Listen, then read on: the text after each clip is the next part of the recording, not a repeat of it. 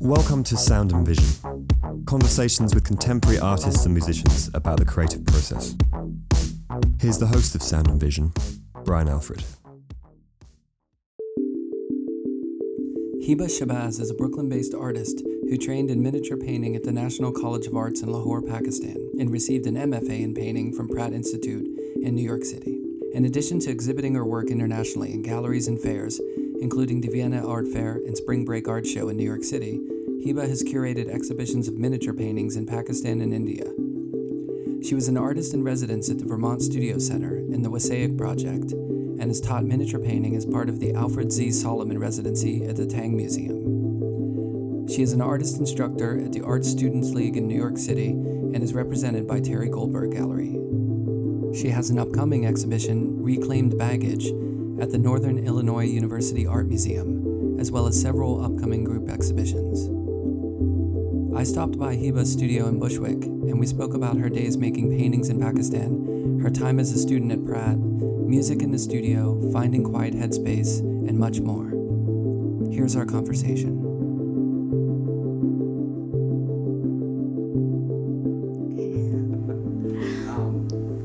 So the reason I got interested in your work and wanted to talk to you was just because just seeing it online. I hadn't seen your show, because you had a show at Thierry Goldberg, right? I did. Which I missed. Sorry. I apologize. Oh, it's fine. But I did see your work online, and I was really interested in it. Oh, thanks. And then seeing the scale of it, because when I saw the reproductions at first, they seemed like miniatures or something small on paper, and it definitely had the feeling of paper. But then seeing the images that you were posting in the studio, obviously it was much larger scale work. Yeah, it expanded a lot after the Thierry Goldberg show. Mm-hmm. I started working much larger. That's what you see now. Is that the first time you worked this scale? Or were you doing that in school beforehand? Because you went to Pratt, right? I did. You were doing small scale works on paper? Yeah. I trained as a miniaturist for undergrad. Right. And so when I got here, that's what I was doing. And that's what I've done since I was 18. Mm-hmm. And I thought of expanding the scale at Pratt, but I don't think I was ready. So a lot of the last 3 years has been just learning how to paint larger. Well, when did you first get interested in painting? Were you doing it as a kid? Yeah. Yeah. Yeah. I've always painted. But it was just something you were doing at school or at home, or did you teach yourself at an early age, or? Because miniature painting is a specific kind of. I mean, I'm sure you weren't doing that when you were, 5 years old, but that's a very specific learned process, right? Yes. But that's what you went to art school or you went to school for. Yes. In Pakistan, right? Yes. Okay. So when did you first started painting, just in general? I think I always, I can't remember not painting. I used to make these really tiny drawings, which I used to get these scrolls of paper when I was a kid and make these weird landscapes with mountains and people, and the figures used to be like an inch big, and I used to make them with a flashlight in my bed and I was supposed to be sleeping. So I think I've done it for a really long time. Yeah. And I wasn't really planning to be anything else.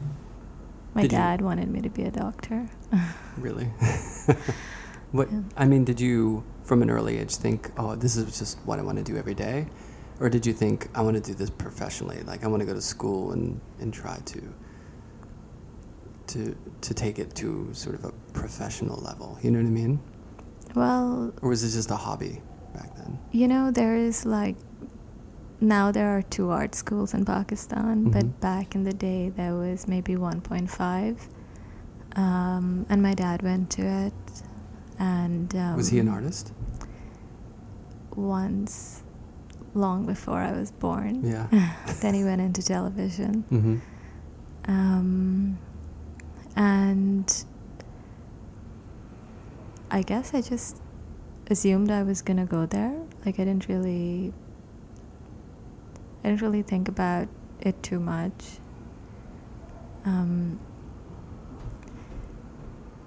Yeah, I mean, I studied sciences in school because my dad was planning on sending me to medical school. Right.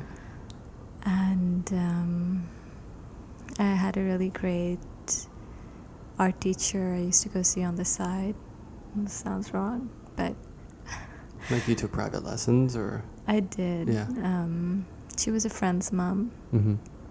And then I ended up taking art for A-levels, which is, I guess, the British equivalent of high school. Mm-hmm. And doing really badly. And then I went to art school. Right. Did really badly. Really?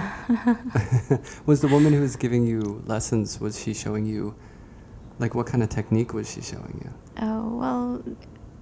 Just color, or...? No, I mean, she didn't really show techniques. It was so... It was more for fun. It was, yeah. With me, she was really kind of do what you want to do. Mm-hmm. And sometimes she would set up a still life or send me to the garden to paint. Or she would tell me, you know, work with pencils today or work with pastels. But there was no, like, technical direction. Yeah, no rules. No rules. That's cool. Yeah. So when you were in school, you felt like you weren't good at it? No, I was okay, yeah.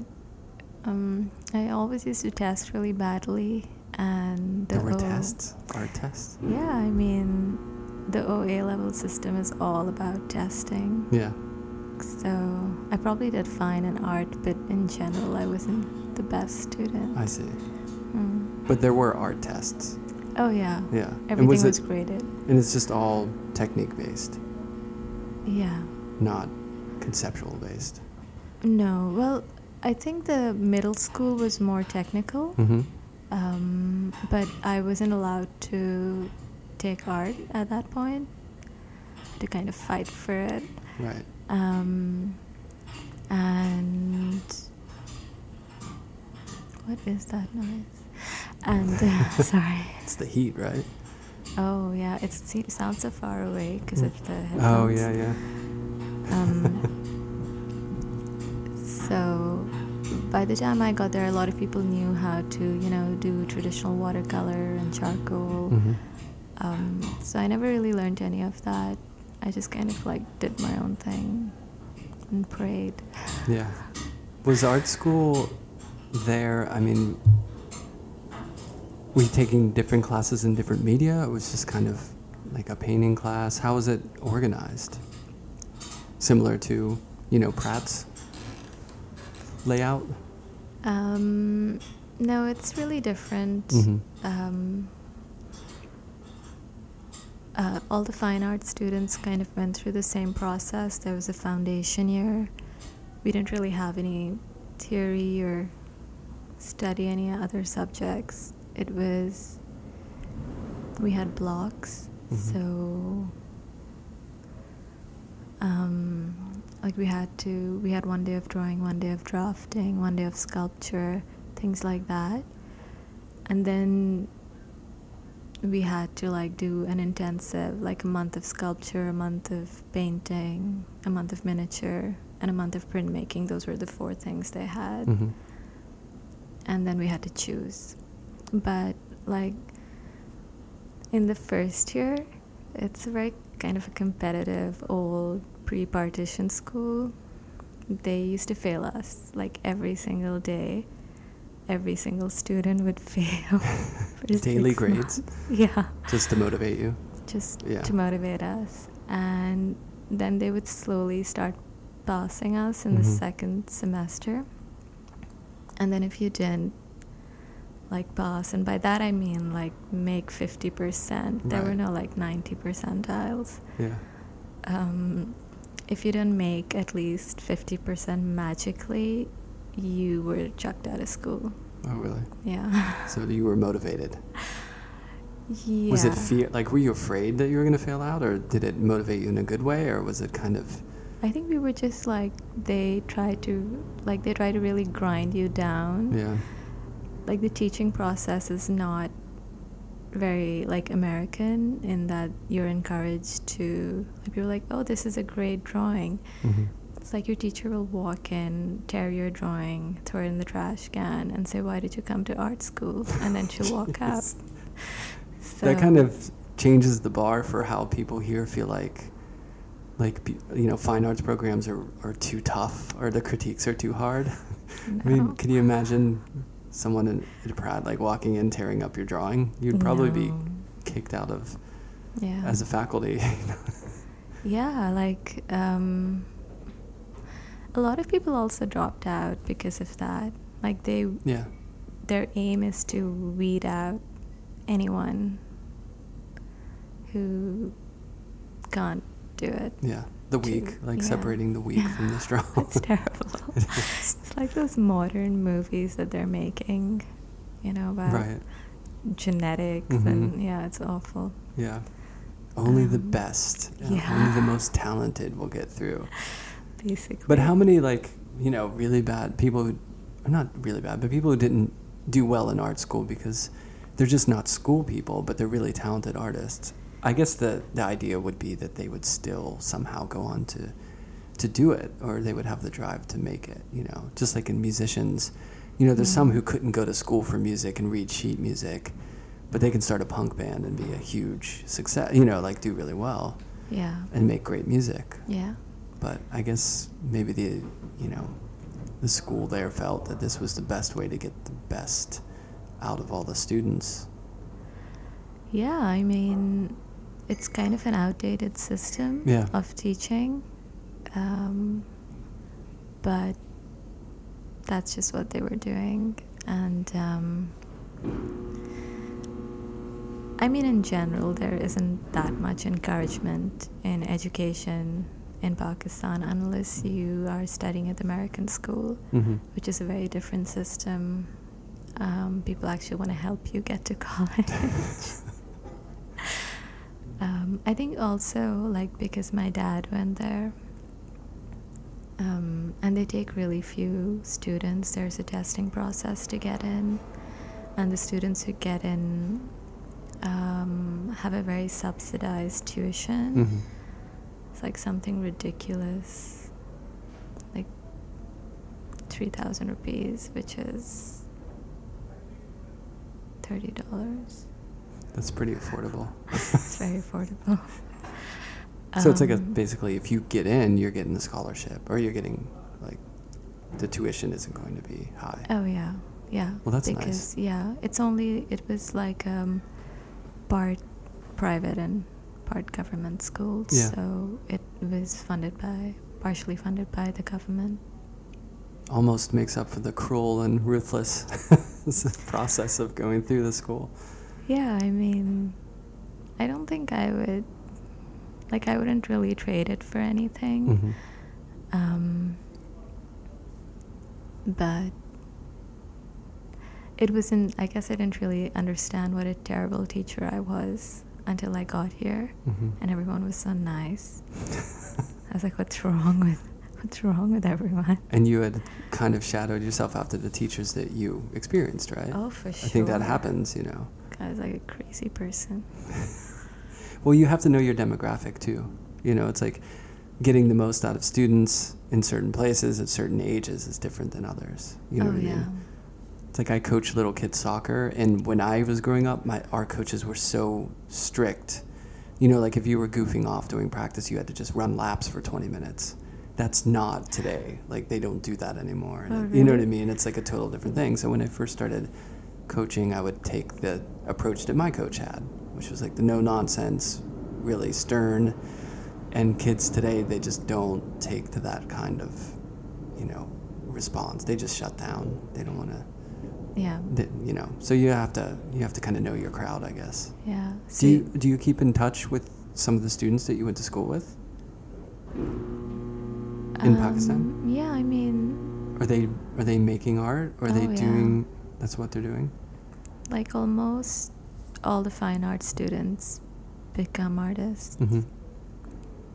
Well, that's something to be said, I guess, for that process, because how many people graduate from get a BFA here and end up not making artwork? Probably a lot, I mean, I guess they're right when they say you really have to suffer for your art. Well, I guess it teaches you, it gives you like backbone and persistence, and it makes you, that what doesn't kill you makes you stronger, sort of thing. So it was touch and go. Yeah. No, but it was also, I mean, I see them when I go back, and we don't really work together, just because, the content. But I know all of them, and there's so many of them are in different parts of the world working.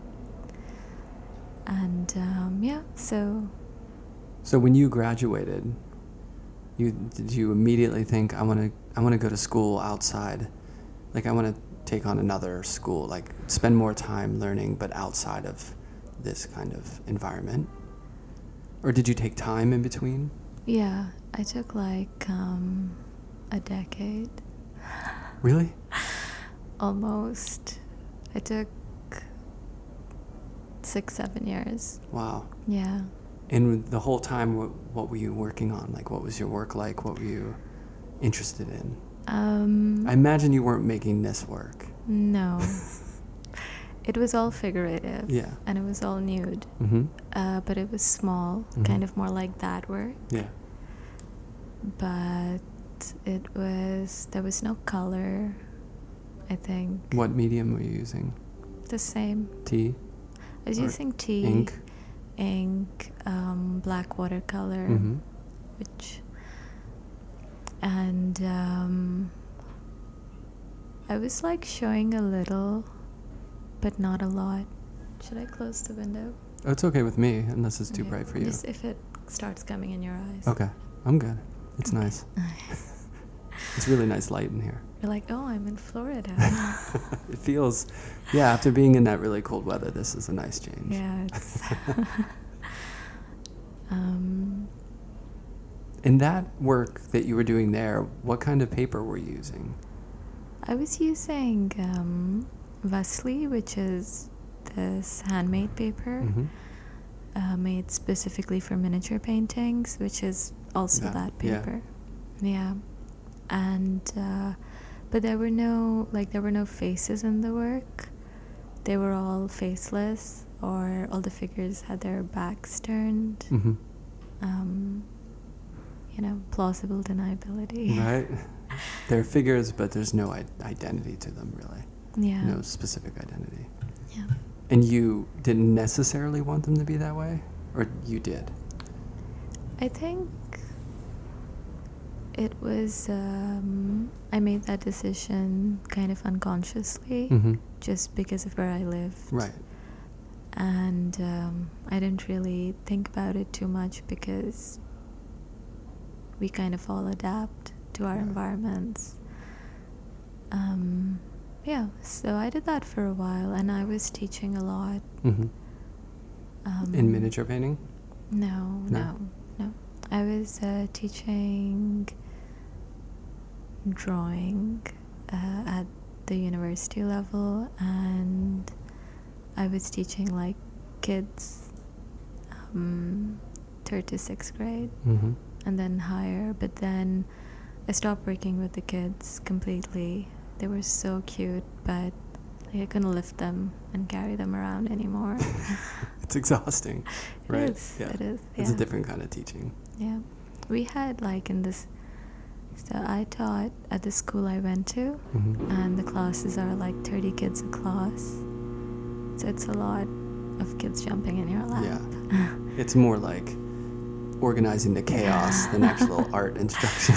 Yeah.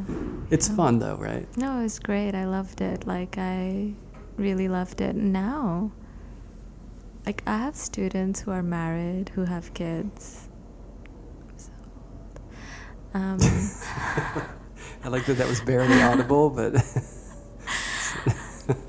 Yeah, when I was coming here, my last flight here, I ran into a student with a stroller at the airport. Mm-hmm. And they all call me ma'am. Really? It's terrible. Ma'am or miss. So, yeah. It's great. So you stopped working with the kids. It did. And then you just taught at the university. Yeah, but you didn't start teaching miniature painting till you got here, correct? Yeah. Okay. And even that, like over here, I teach in a very reduced capacity. Mm-hmm. Like, I'll teach a couple of days after every few months, but I don't teach regularly anymore. I think I was a good teacher. I'm sure you were. Not a terrible teacher when I was really into teaching, Mm-hmm. but now I'm in this weird place where I can't multitask. Yeah. Like I can barely sit here and talk at the same time. It's really bad. So it's really hard for me to make my classes, like get to class to teach when I'm painting. Because your headspace is kind of here. It's just, yeah. Are you, so that must be tough though with the day-to-day, with all the stimulus we have and all that, because you have a computer in here and you have a phone. Yeah. Do you just turn it off? Like so when you come to the studio, not to go off on a tangent, but when you come here, do you sort of turn everything off, get into a quiet space and just work for a while? Or do you listen to music? Are you letting some things in? Or? Oh, yeah. Yeah. I listen to music. And my phone is always on silent. Mm-hmm. I put it on today because if it's on silent and someone comes to visit, they can't get in. I would still be outside if it was on silent mode. It has happened. Yeah. But with everything going wrong, since this morning, I'm trying to be extra conscientious. So, yeah, I come in super early. Like, no one is going to call me in the morning because most people don't reach out before 10 a.m. anyway. Isn't it the best time to work? Oh, it's I feel like it's the best time. I didn't realize it until I was in graduate school because I used to work late, especially in undergraduate school. I'd work all night through the night. But I think I wanted more social interaction then, but I got to a point to where I just wanted to be able to work in peace and quiet. And then I realized in school that everyone was staying up late and no one would be up at like 5 a.m. So if you go to the studio, you get a good like 3 or 4 hours of utter silence before anything kicks in, which is really nice. Yeah.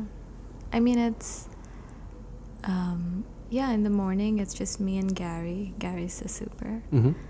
And there's someone who's moved in. He's from LA. They wake up early. I have a feeling he sleeps in the studio. Hey. Sometimes he just pops in when I'm working, which is usually me in some state of disarray, lying on the floor, like painting something, and the door will open like 7 a.m. But he's really sweet, so it's fine. But there's no one else here. Yeah. And except for my dad, he calls. Oh, because the time, is he still? Yeah. And is it Lahore? Is that where you? No, I'm from Karachi. Karachi. So the time difference. Yeah. That's he tough. called. But it's just, I wouldn't mind it. Mm-hmm. But my phone is always on silent, so then I miss his call, and then I have he leaves these sing-song messages for me. Oh, no, I thought you were going to say like a guilty message of like... Oh, it's totally guilty. Oh, is it? But yeah, he my sings parents it. Your parents do that Yeah, the too. guilty, like, well, call me if you ever get a chance. Yeah. That sort of thing. Why aren't you answering my phone? Yeah, exactly. Yeah. Well, parents worry. I know. Yeah. I'm glad he calls. He calls me more than anyone. Sweet. That probably doesn't say too much about me, but yeah. That is the way it is. And what kind of music do you listen to? What's your, is it varied or are you? Yeah, it's like all over the place. Any things lately that you've been into?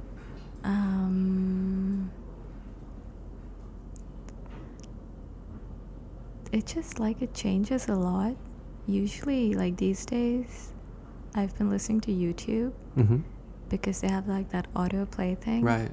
It just kind of cycles through things. Yeah. Which can also be terrible because sometimes you hear the worst stuff and then those long ads in the middle of painting and you can't get up and they're giving you like an ad about some medical condition you don't want to think about.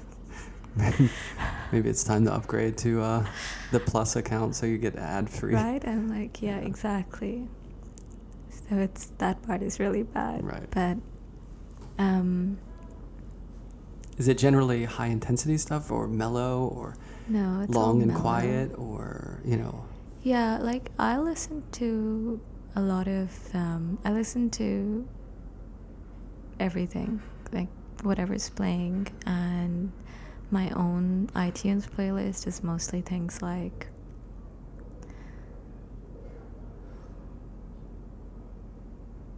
Leonard Cohen, Sting, Bruce Springsteen, Annie Lennox, all the old people. Yeah.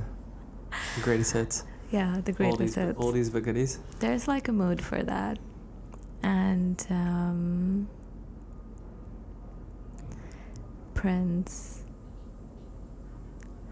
That was who was on when we walked in, right? Yeah. I feel like that was Prince. Yeah. The other thing which I've gotten really into is watching videos on YouTube, which I think I just started doing like a year ago. And I don't know if you've watched the Kennedy Center Honors. Yeah. Those are like my favorite. They usually have really funny hosts, right? Yeah, and they have like Beyonce will come on and sing Tina Turner, and right. Springsteen will come on and sing Sting. So I love how they mix it up, and there are so many musicians and singers. Yeah. It's just really kind of heartwarming. It makes me happy. That's good. Yeah. Well, before we go too far into the present, I want to quickly ask you about Pratt and like what drove you to apply or to go to Pratt and how that experience was after the break between school back home and then going there.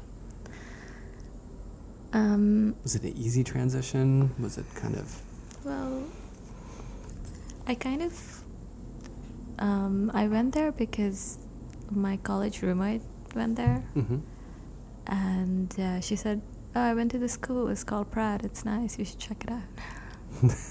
Some of the greatest deals are made with just like, hey, you should check out this place. Yeah. And I hadn't been to the U.S. since, like, I think I visited once when I was 7 for a month. So it was based off her recommendation? I Googled it. Yeah. So... It seemed okay. Yeah. I didn't really understand like the infrastructure or, you know, the important schools versus the state schools versus like the really good schools. Like I think I found out Yale had an art department after I graduated. I was like, what? I thought they were good for like smart stuff. Funny, people have said that to me outside people who've been here their whole life and like, really, there's an art program at Yale? And it's like, yeah, it's not bad. Yeah, I've heard it's good. So it was, I wasn't even really planning on coming. I mean, I was never planning on leaving home until I woke up one morning and decided it was a good idea. Wait, did you wake up and have that light bulb moment when you were there or when you were here? Oh, I was there. Yeah. Yeah. I think I just woke up and realized that I wasn't happy anymore and that I needed a change, and I knew my parents wouldn't, like my family, not just my parents, would be weirded out by a long residency or something. So I thought, okay, I'll just go away for a couple of years and see how I feel. Yeah, about change life. of environment. Well, I think people I mean, I felt that way when I was in Pittsburgh. Yeah. And I was growing up there, and I took one semester at the University of Pittsburgh, and I just had this feeling of like, I have to get out of here. Yeah. Like, it doesn't even really matter where I go. Yeah. I mean, I went to Penn State, which was further away, and I was away from home, and it was great. But at that point, I was just like, I just need to get out of like my normal environment that I've been living in for the past 18 or however many years it was, you know? Yeah. And it was great. And it wasn't that different. It was just a different environment, different people. Yeah. And the feeling of like, although at the time it was a little overwhelming, but I didn't know anyone. I had to meet all new friends and kind of, you know, fish out of water, basically. But I think it's really important to do that, you know. Yeah. In one way or another, I guess. But you took a bigger leap. I mean, you hadn't been here since you were 7, so Pratt is a whole new environment. Yeah, it was different. I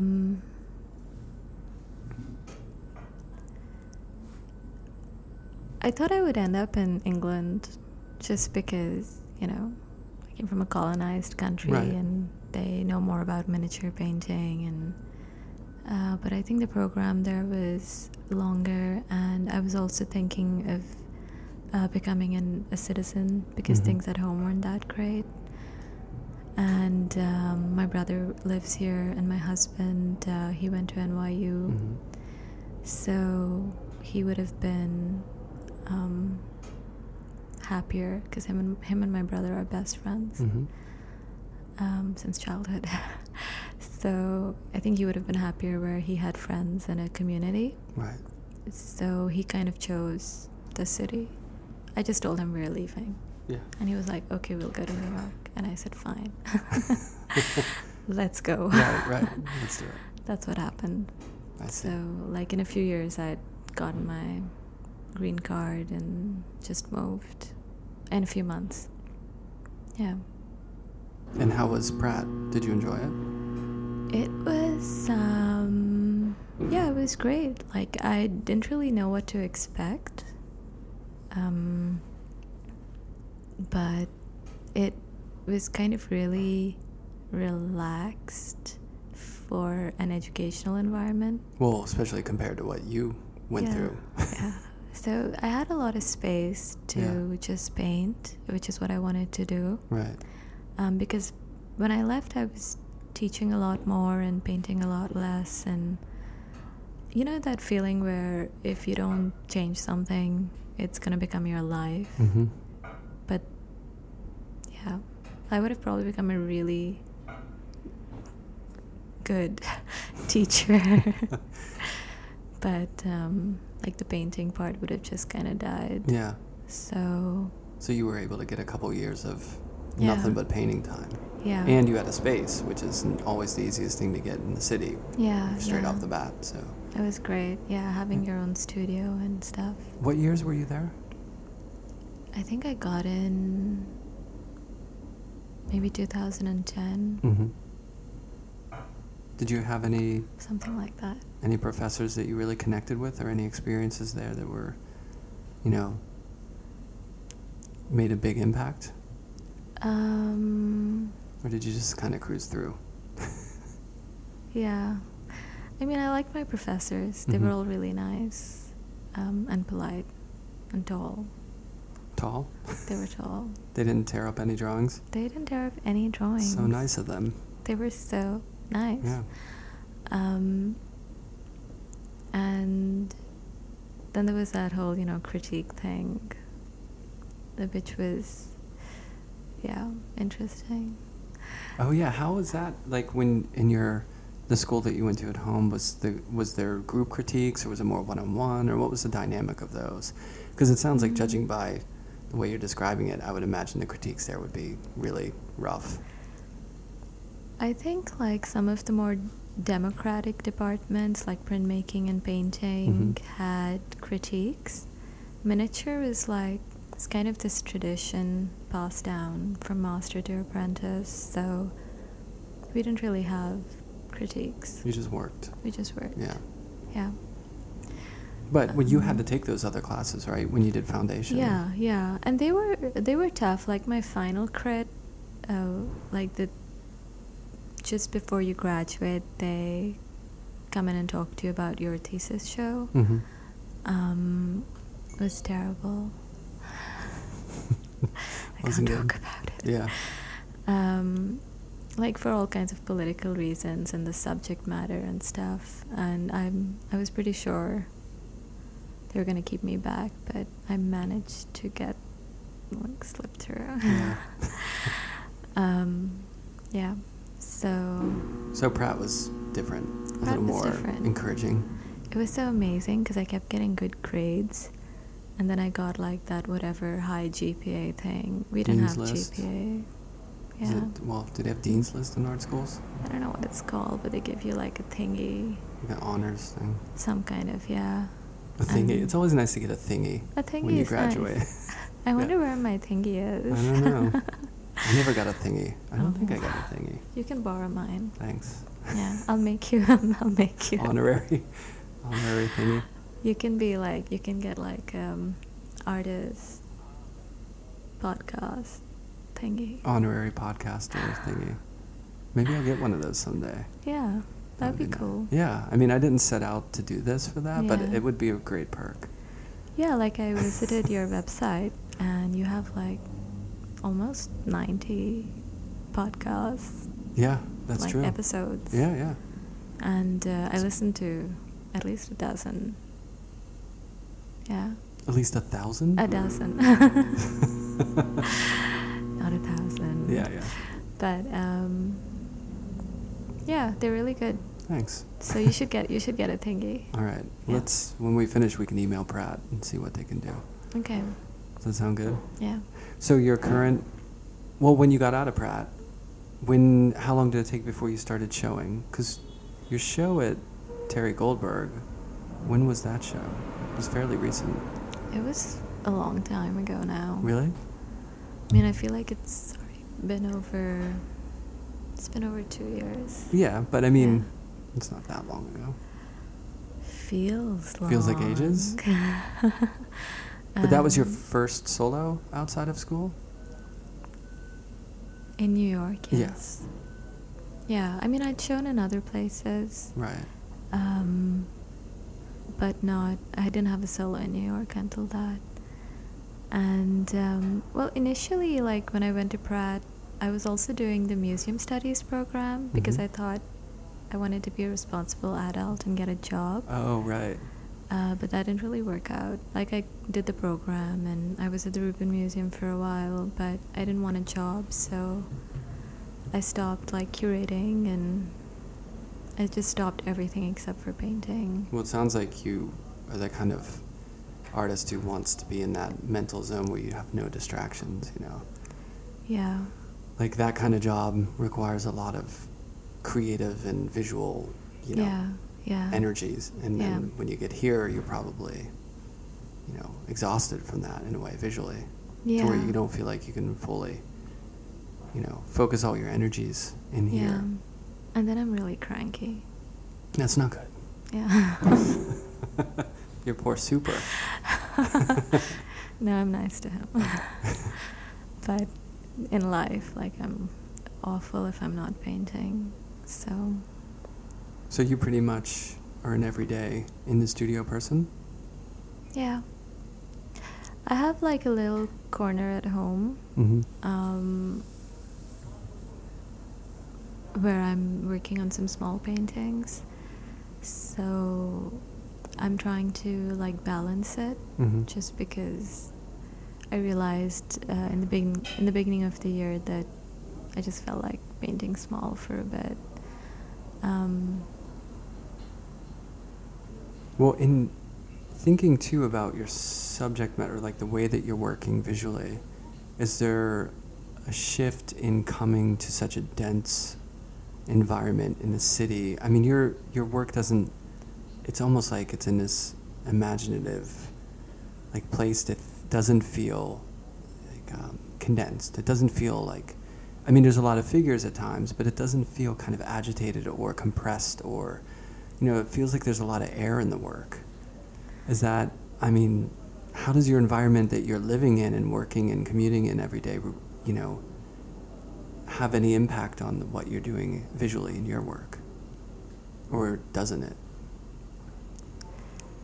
It probably does and doesn't. Like, one of the things that happened when I moved here was I started like looking at art, which I didn't do for 10 years. There's a lot. There's a lot here. Yeah. And I started like reading a lot about art history. So I think a lot of that is going into these paintings.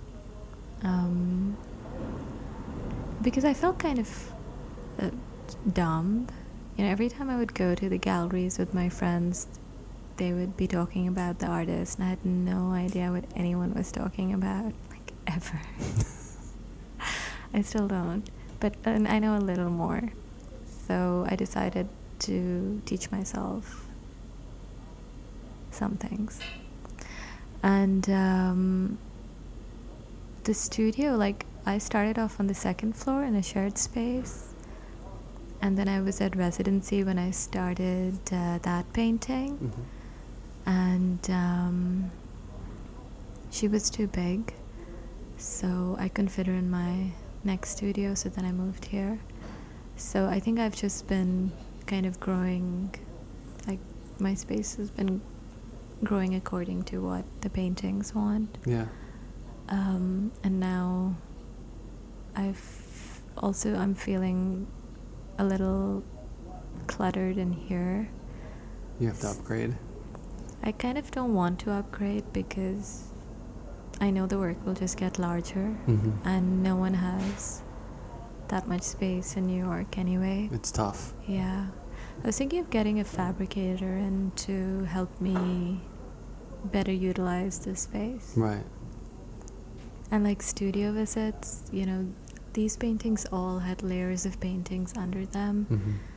And like, it's really hard to show people your work and things like that. So I was but thinking, even at this scale, you know, if you did like 10 of these, I mean, it's really hard to have that amount of space for everyone to see that work. no, It's almost like you have to take photos of it, or you can't even photograph it because you can't walk far enough away from it to take like a proper documentation photograph.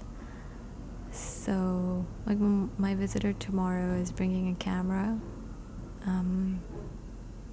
because she's leaving the studio soon. So I'll have a little bit of extra space for like 5 minutes. it almost makes you want to go back to miniature scale again. I know, right? You have like 3 studios.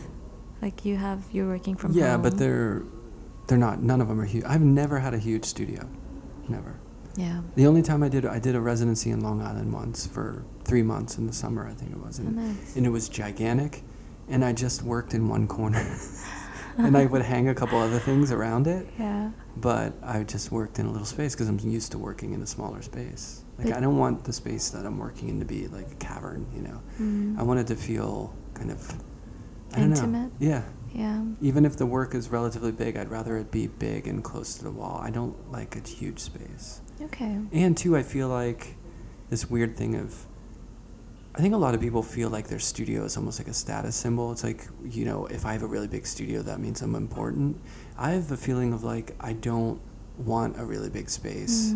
Even if I could afford a giant space and I was making big work, I don't know that I would want that feeling of like, yeah, I'm in this studio and I'm making, you know, I need this huge studio to make my work. You know what I mean? I just don't think I'd be compelled. That sounds like such a guy thing. What, to not want a big space? Like, I need a big studio. Oh yeah, that's definitely well, it's like a machismo thing, you know. It's like, like the studio, it doesn't matter where you make the work really, as long as you're making the work. Oh yeah, you can make it anywhere. Yeah. Unless, like you're saying, unless you want to do a 50-yard painting and you have a studio that's 25 yards, then that's going to make it difficult. But still, you could still do it in 2 sections, you know. You could. Yeah. Yeah, I mean, I never thought I would want a big studio. Like, I thought I could paint in a closet Mm-hmm. because the small paintings are so small. Yeah. And for these, like, I mix the paints in shells, which you can basically like stack, rewash, reuse. I've had the same paint box for almost 20 years. Mm-hmm. It's finally run out of paint with this large work, but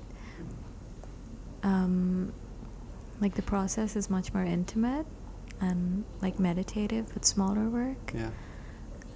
But for these, like, so like I have a couple of injuries, so I can't stand for long periods, which is why I have to make them on the floor. And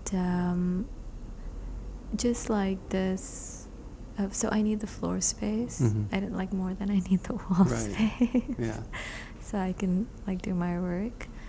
And then I need to put them up and then be able to actually move away and see what I'm doing. Right.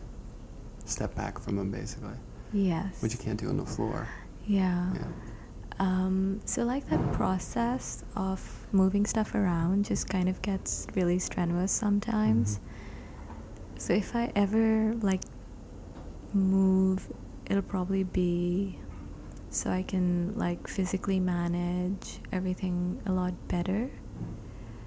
But or I'll have to get someone to come and help me. You need walls that can kind of collapse down onto the floor. You could work on it and then pull it up on a pulley system. Like an Yeah. inverted garage door thing where they could just go up on the wall, you could see it, and then it could slide Oh, back that down. would be so cool. And then you could change the workout. Yeah, that would be really cool. See, like, guys are good at thinking about stuff like this. I'm useless. Like, I can't, like, make anything. I can't even, like, hammer a nail into the wall. So, I think I need to get someone in to configure the studio. Yeah. Just hire someone. Yeah, I think there's actually, there's this artist in the corridor. Her name is Carol Silmonson. Mm-hmm. And she told me there's a fabricator in the basement. I didn't know we had a basement. That's convenient.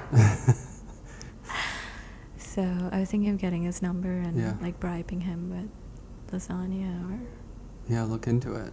I mean, Yeah. the one thing that's really interesting, though, about the scale shift that goes on is the small ones, to me, are just as impacting. I mean, obviously this says the scale of the body is like, this is, one-on-one scale, which does something differently. But these still are just as strong in the small scale. You know what I mean? So it's nice that you do have that, like, ability to work small and it's still work. Because I feel like it's harder to make a small painting impactful. It's easier to make a bigger one impactful, just because the scale immediately makes you say, whoa, that's big. Yeah. But it's harder to do that with something little, and I think your smaller pieces still do that, which is kind of nice.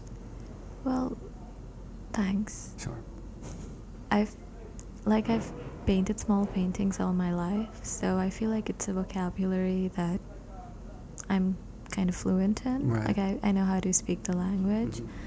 This is like I have no idea what I'm doing. New territory. Oh my god. Which is exciting, right? It's so exciting. Like ever since the work expanded, it became kind of more interesting to just get here every day and mess something up. Mm-hmm. I didn't have that with the small works, so I really like the challenge. I'm concerned that once I know how to do it, I might want to do something else. Yeah. Well, the nice thing about these two, the thing that I was thinking about is site specificity. Like, if you get some sort of show in a specific place that has a certain feel to it, and working in that space at this scale might be interesting too. Like, I spend a lot of time in Japan and going to these temples where there's the hand-painted screens in the walls that are, and you navigate through these spaces and they're just beautiful, and they're really, I mean, not gigantic, but they're large scale in relation to like ukiyo-e or, like smaller prints and stuff. And the environment is really kind of wonderful, the dialogue between the work and the environment. And these feel like they could have that given specific places that you're installing them. which I would think that if you felt like you've kind of got it down in the studio at this scale at some point, then the flexibility of working within different spaces would activate that scale shift, to sort of revitalize it each time you do a show or you do a piece for something. That's a good idea. Like, that would be really interesting. I might do something for spring break. Mm-hmm. So that could be an opportunity. Yeah.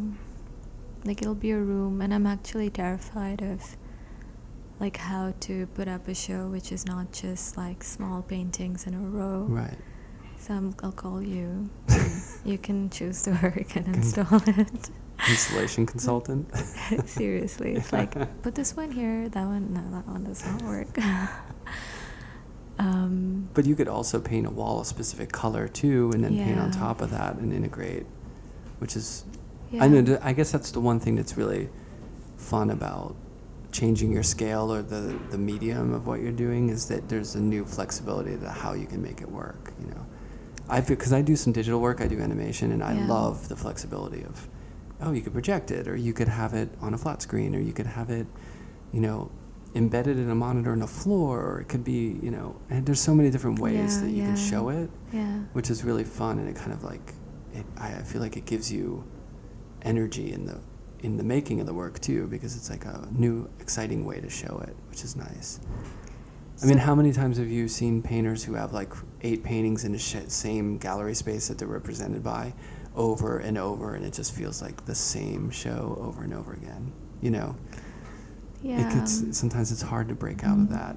Yeah, it is. Kind of like what you're saying, if I don't make a change here soon, this is where it ends, But so do you animate your paintings?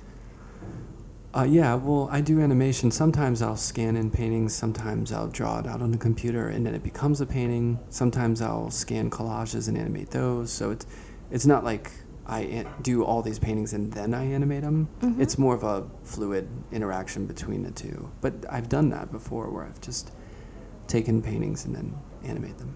Cool. Yeah, I noticed there was like this really strong link between the images of your paintings and the videos. Yeah. You're having a show, right? Like in a week. Really soon. You excited? Yeah, definitely. Yeah. Feels good. It's always exciting, right? To like share work, I think. Yeah, I don't know. It's terrifying, but yeah, it's great. Yeah, I don't get terrified much anymore.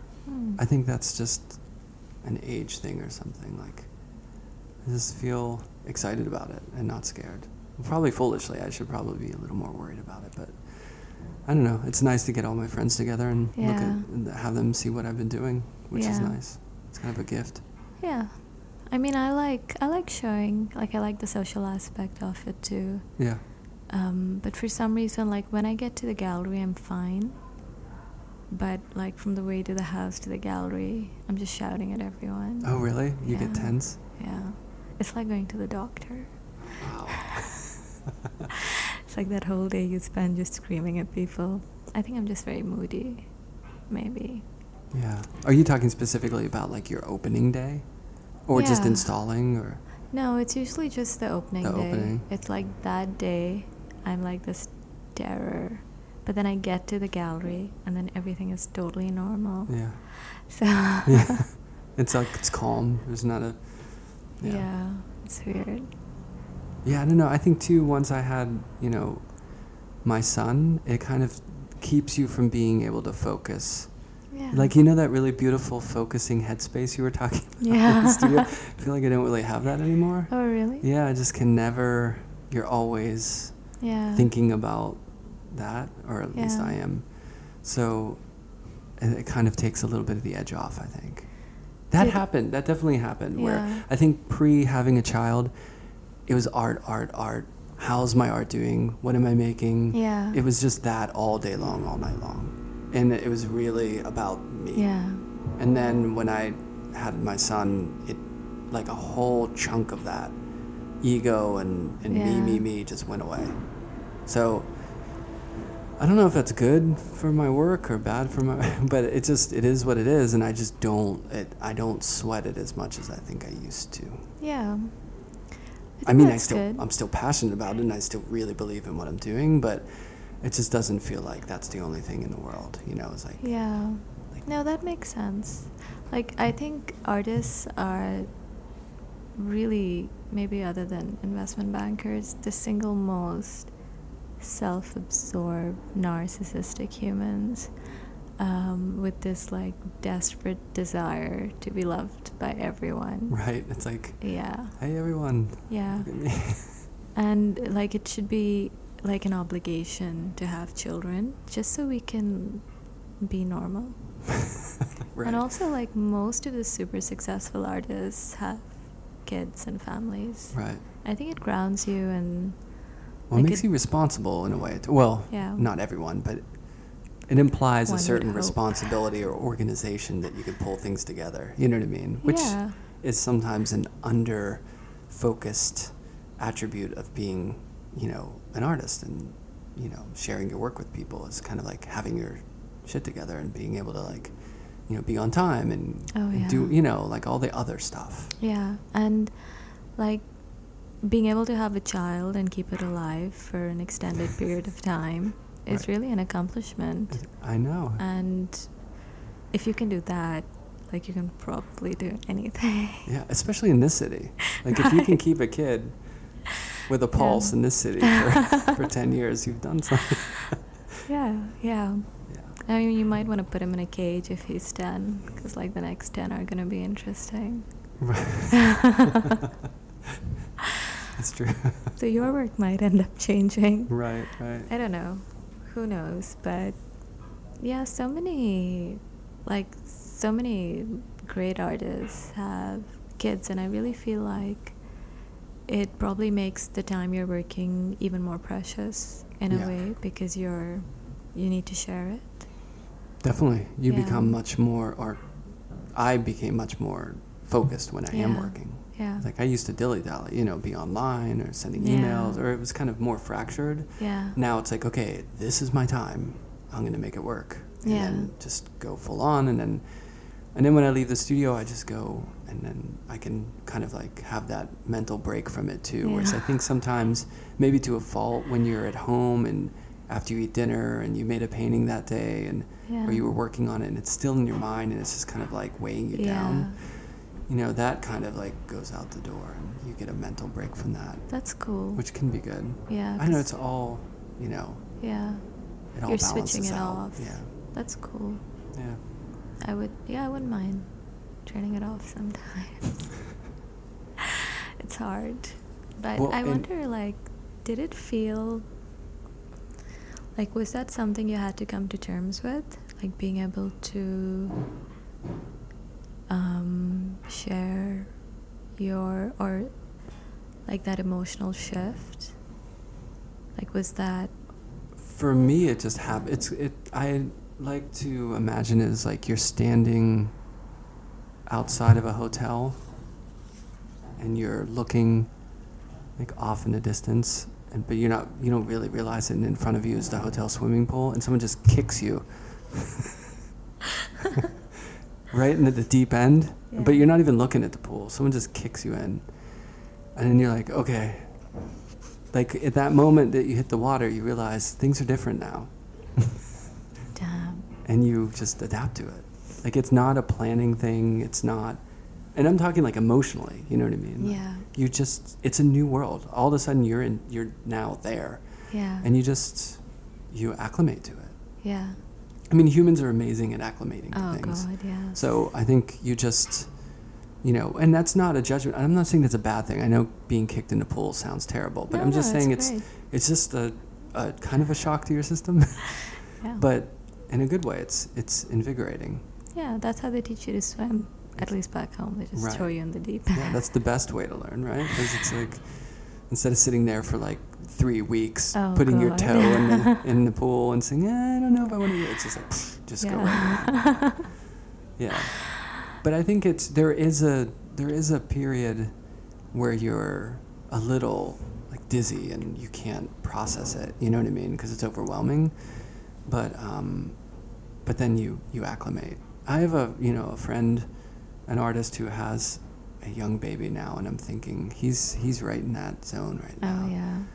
And it's amazing and overwhelming, and I can't imagine being back in that, but it's a really great kind of thing to have happened. Yeah, that's cool. If not exhausting. Yeah, you don't sleep for like, I don't know what, 3 years? The first 3. Yeah, my guy was not a sleeper. I was up all the time. And I'm a light sleeper too, so I would be the one waking up all the time. Yeah, sleep deprivation. It's part of it, I guess. Yeah. I haven't been through it, but I've seen so many people go through it. Right. That, yeah, it's like you see the parents, especially in the first year, it's like everyone is a zombie. Yeah, you gotta have that groggy haze. Yeah. I picked up a few pounds too from eating like ice cream every night just to feel better. But over here it's harder because, like, because of the lack of the extended family. Yeah. Like in... Oh boy, that's true. Yeah. In Asian countries, you know, a kid is born, you give it to, like, your mom, your aunt, and someone is there to bathe, someone is there to, like, feed, someone is there to give the kid a massage. That sounds so good. Yeah. Over here, it's like the parents do everything on their own. Yeah. And there are so few. A lot of parents don't want, like, help in the house. Mm-hmm. That I have no idea how they do it. Yeah. And the whole healthcare thing too. It's like it's so God. not set up for families here. No, like that's like a whole, I don't even know what that kind of stress would be like. Like the financial aspect and getting an appointment for a doctor. Yeah. Well, I think about when I was a kid, how much easier it must have been for my parents, because when we go to the store, we didn't even wear seatbelts. We just hopped in the back of a car. There were no car seats. Oh, yeah. There were no protection. Like, it was just easy. Yeah. Now it's like this whole thing, you know? You have to basically get into some sort of, like, crazy uniform with, like, a Bjorn, like, attachment and, like, umbrella thing. And, you know what I mean? You're like a cyborg by the time you get out the door with the kid, and you got to pack all this, you know, BPA-free, organic feed, whatever. You know, it's a lot. I think it's just a lot more fussy these days than it used to be. It is. I mean, I guess, like, it's also great because, you know, your kid probably hasn't fallen on his head as many times as we did. Right. That's true. I think I still have, like, the scar over here. But, you know, we turned out kind of normal. Right. But, yeah, like, we were passed around, like, passing parcels. And kids now are so protected. Even schools have so many rules, like, teachers aren't allowed to touch children. And, like, the way they... Like, you never have to worry about any random stranger shouting at your child. It's never gonna happen. Things are so appropriate. But that's the hand dryer. Yeah.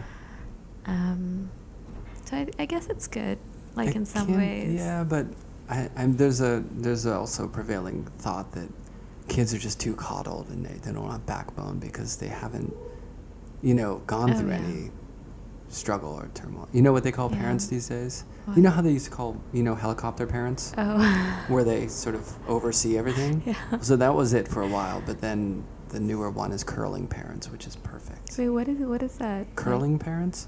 You know the sport on ice where they, like, let those, they send the, it's an Olympic sport where they send the stone down the ice. It's almost like bowling, but you're trying to get the stone in the target. And there's two people who sit there and sweep in front of the stone so it can glide smoothly.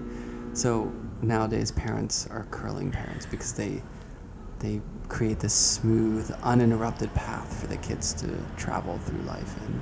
And they don't have any resistance or any, you know. Yeah. Anyways. Yeah. It's times change. People change, I guess. Well, I'm guessing if you're traveling a lot, then, like, it's good because if your child is traveling with you, they'll see how different people live and how different, you know. That's definitely a plus. Yeah. Yeah. Because otherwise, like, it's very, like, your world becomes really insular. Right. Yeah, travel is so great. Yeah. And these kids these days, well, I mean, we're in New York, so it's different. Yeah. But I think generally kids are traveling much more than they used to. Yeah. It's just a lot easier. The New York kids are so savvy. That's scary. Some people say it's a bad thing, but I think it's great. Like, you see kids from the suburbs and they're afraid to walk down the street to get their ball. And you see, like, this New York kid is, like, walking to school in the morning alone. I know. It's amazing. And I wasn't brought up independent. Mm-hmm. Like, I was brought up in a society where women are meant to be very independent. Mm-hmm. So, like, after missing out on a whole bunch of life skills, I really value how, like, American children are taught, firstly, how to do so many things for themselves. Mm-hmm.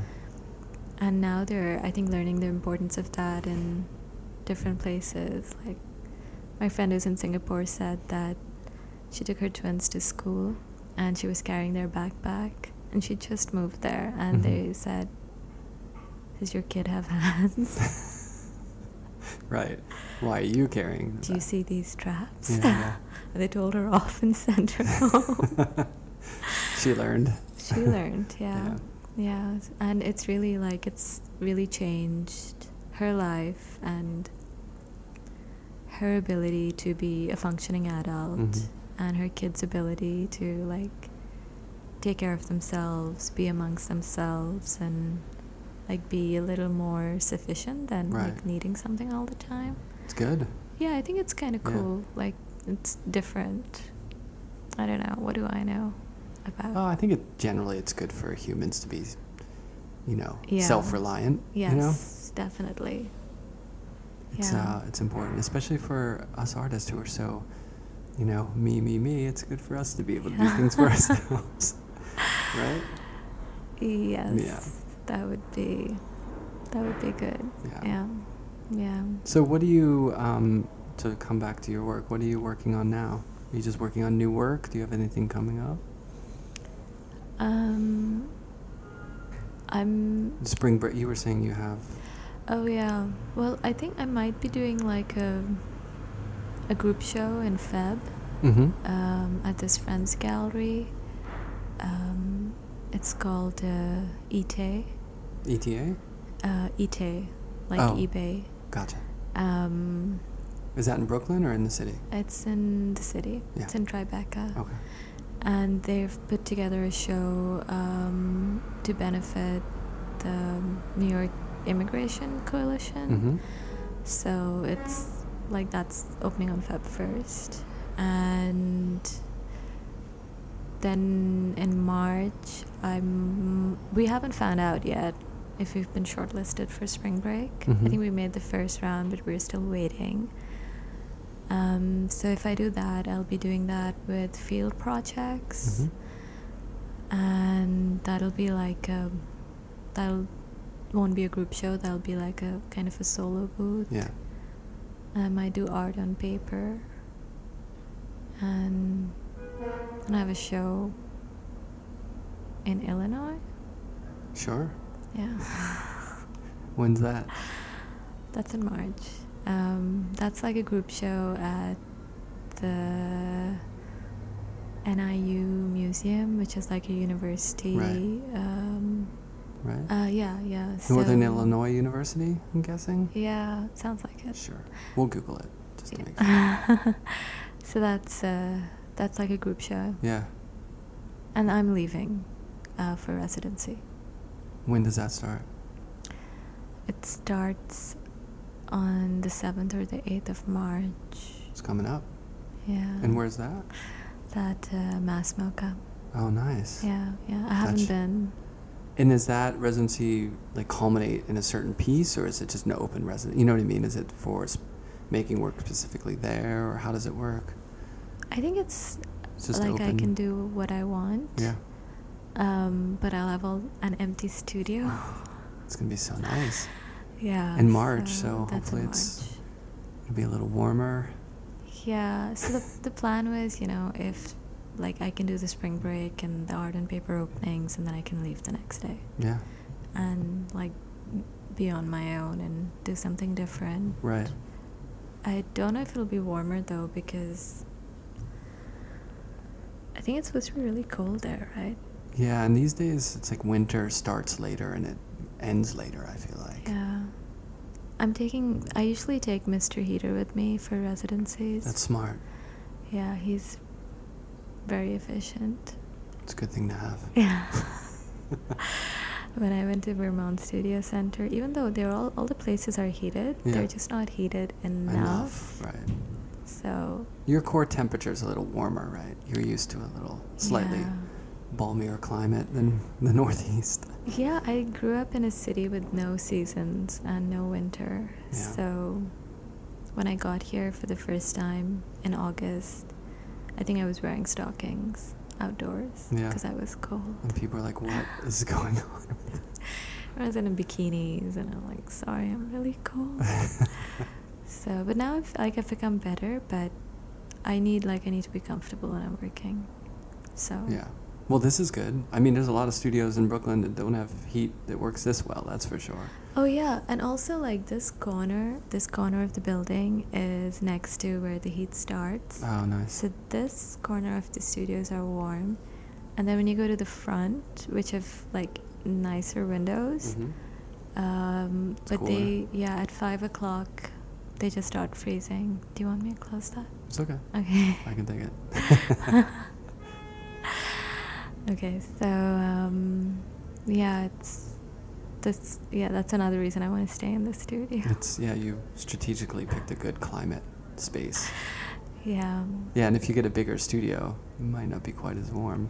That's true. Or you have to get one of those giant heaters that they put in, Oh, God. Those big mechanical ones that kick on every 10 minutes and it sounds like a jet engine taking off. It's terrible. Yeah, especially with paperwork on paper. Yeah, The first year here was rough because I was in the front first couple of years, and at that time I used to work at night, and I was sharing, so we had ours, and it was horrible. Yeah. But now it's fine. Yeah, it feels good. Yeah. Well, your work is really great. It's really interesting, and it's been great coming over and checking it out. Oh, thank you. And for meeting coming. you and talking to you, and best of luck on the future shows, all these group shows, and your residency. It sounds like it's going to be really great. I hope so. And good luck with your show. I'm looking forward to seeing it. Thank you. Yeah, I hope you can come. It's just it's on the 1st as well, right? Yeah, February 1st. Yeah, I want to come and see that. I don't know if I'll be able to make the opening because I'll have one, right. But I'll either come before or later. Sounds good. Yeah. Cool. All right. Nice to meet you. You too. Thanks.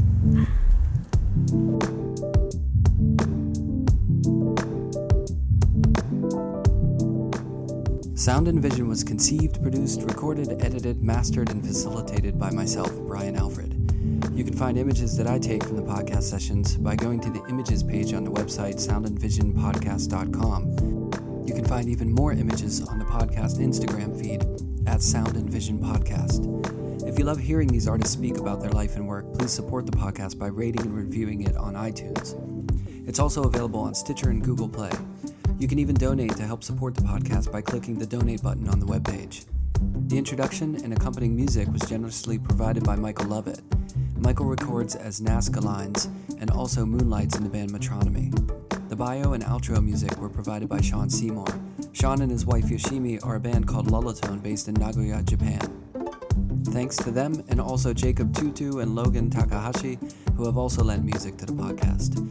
Thanks to all the listeners who share and support the podcast. All this is done by myself without funding and ads, and it really is you all who help spread the word, and you spread it well.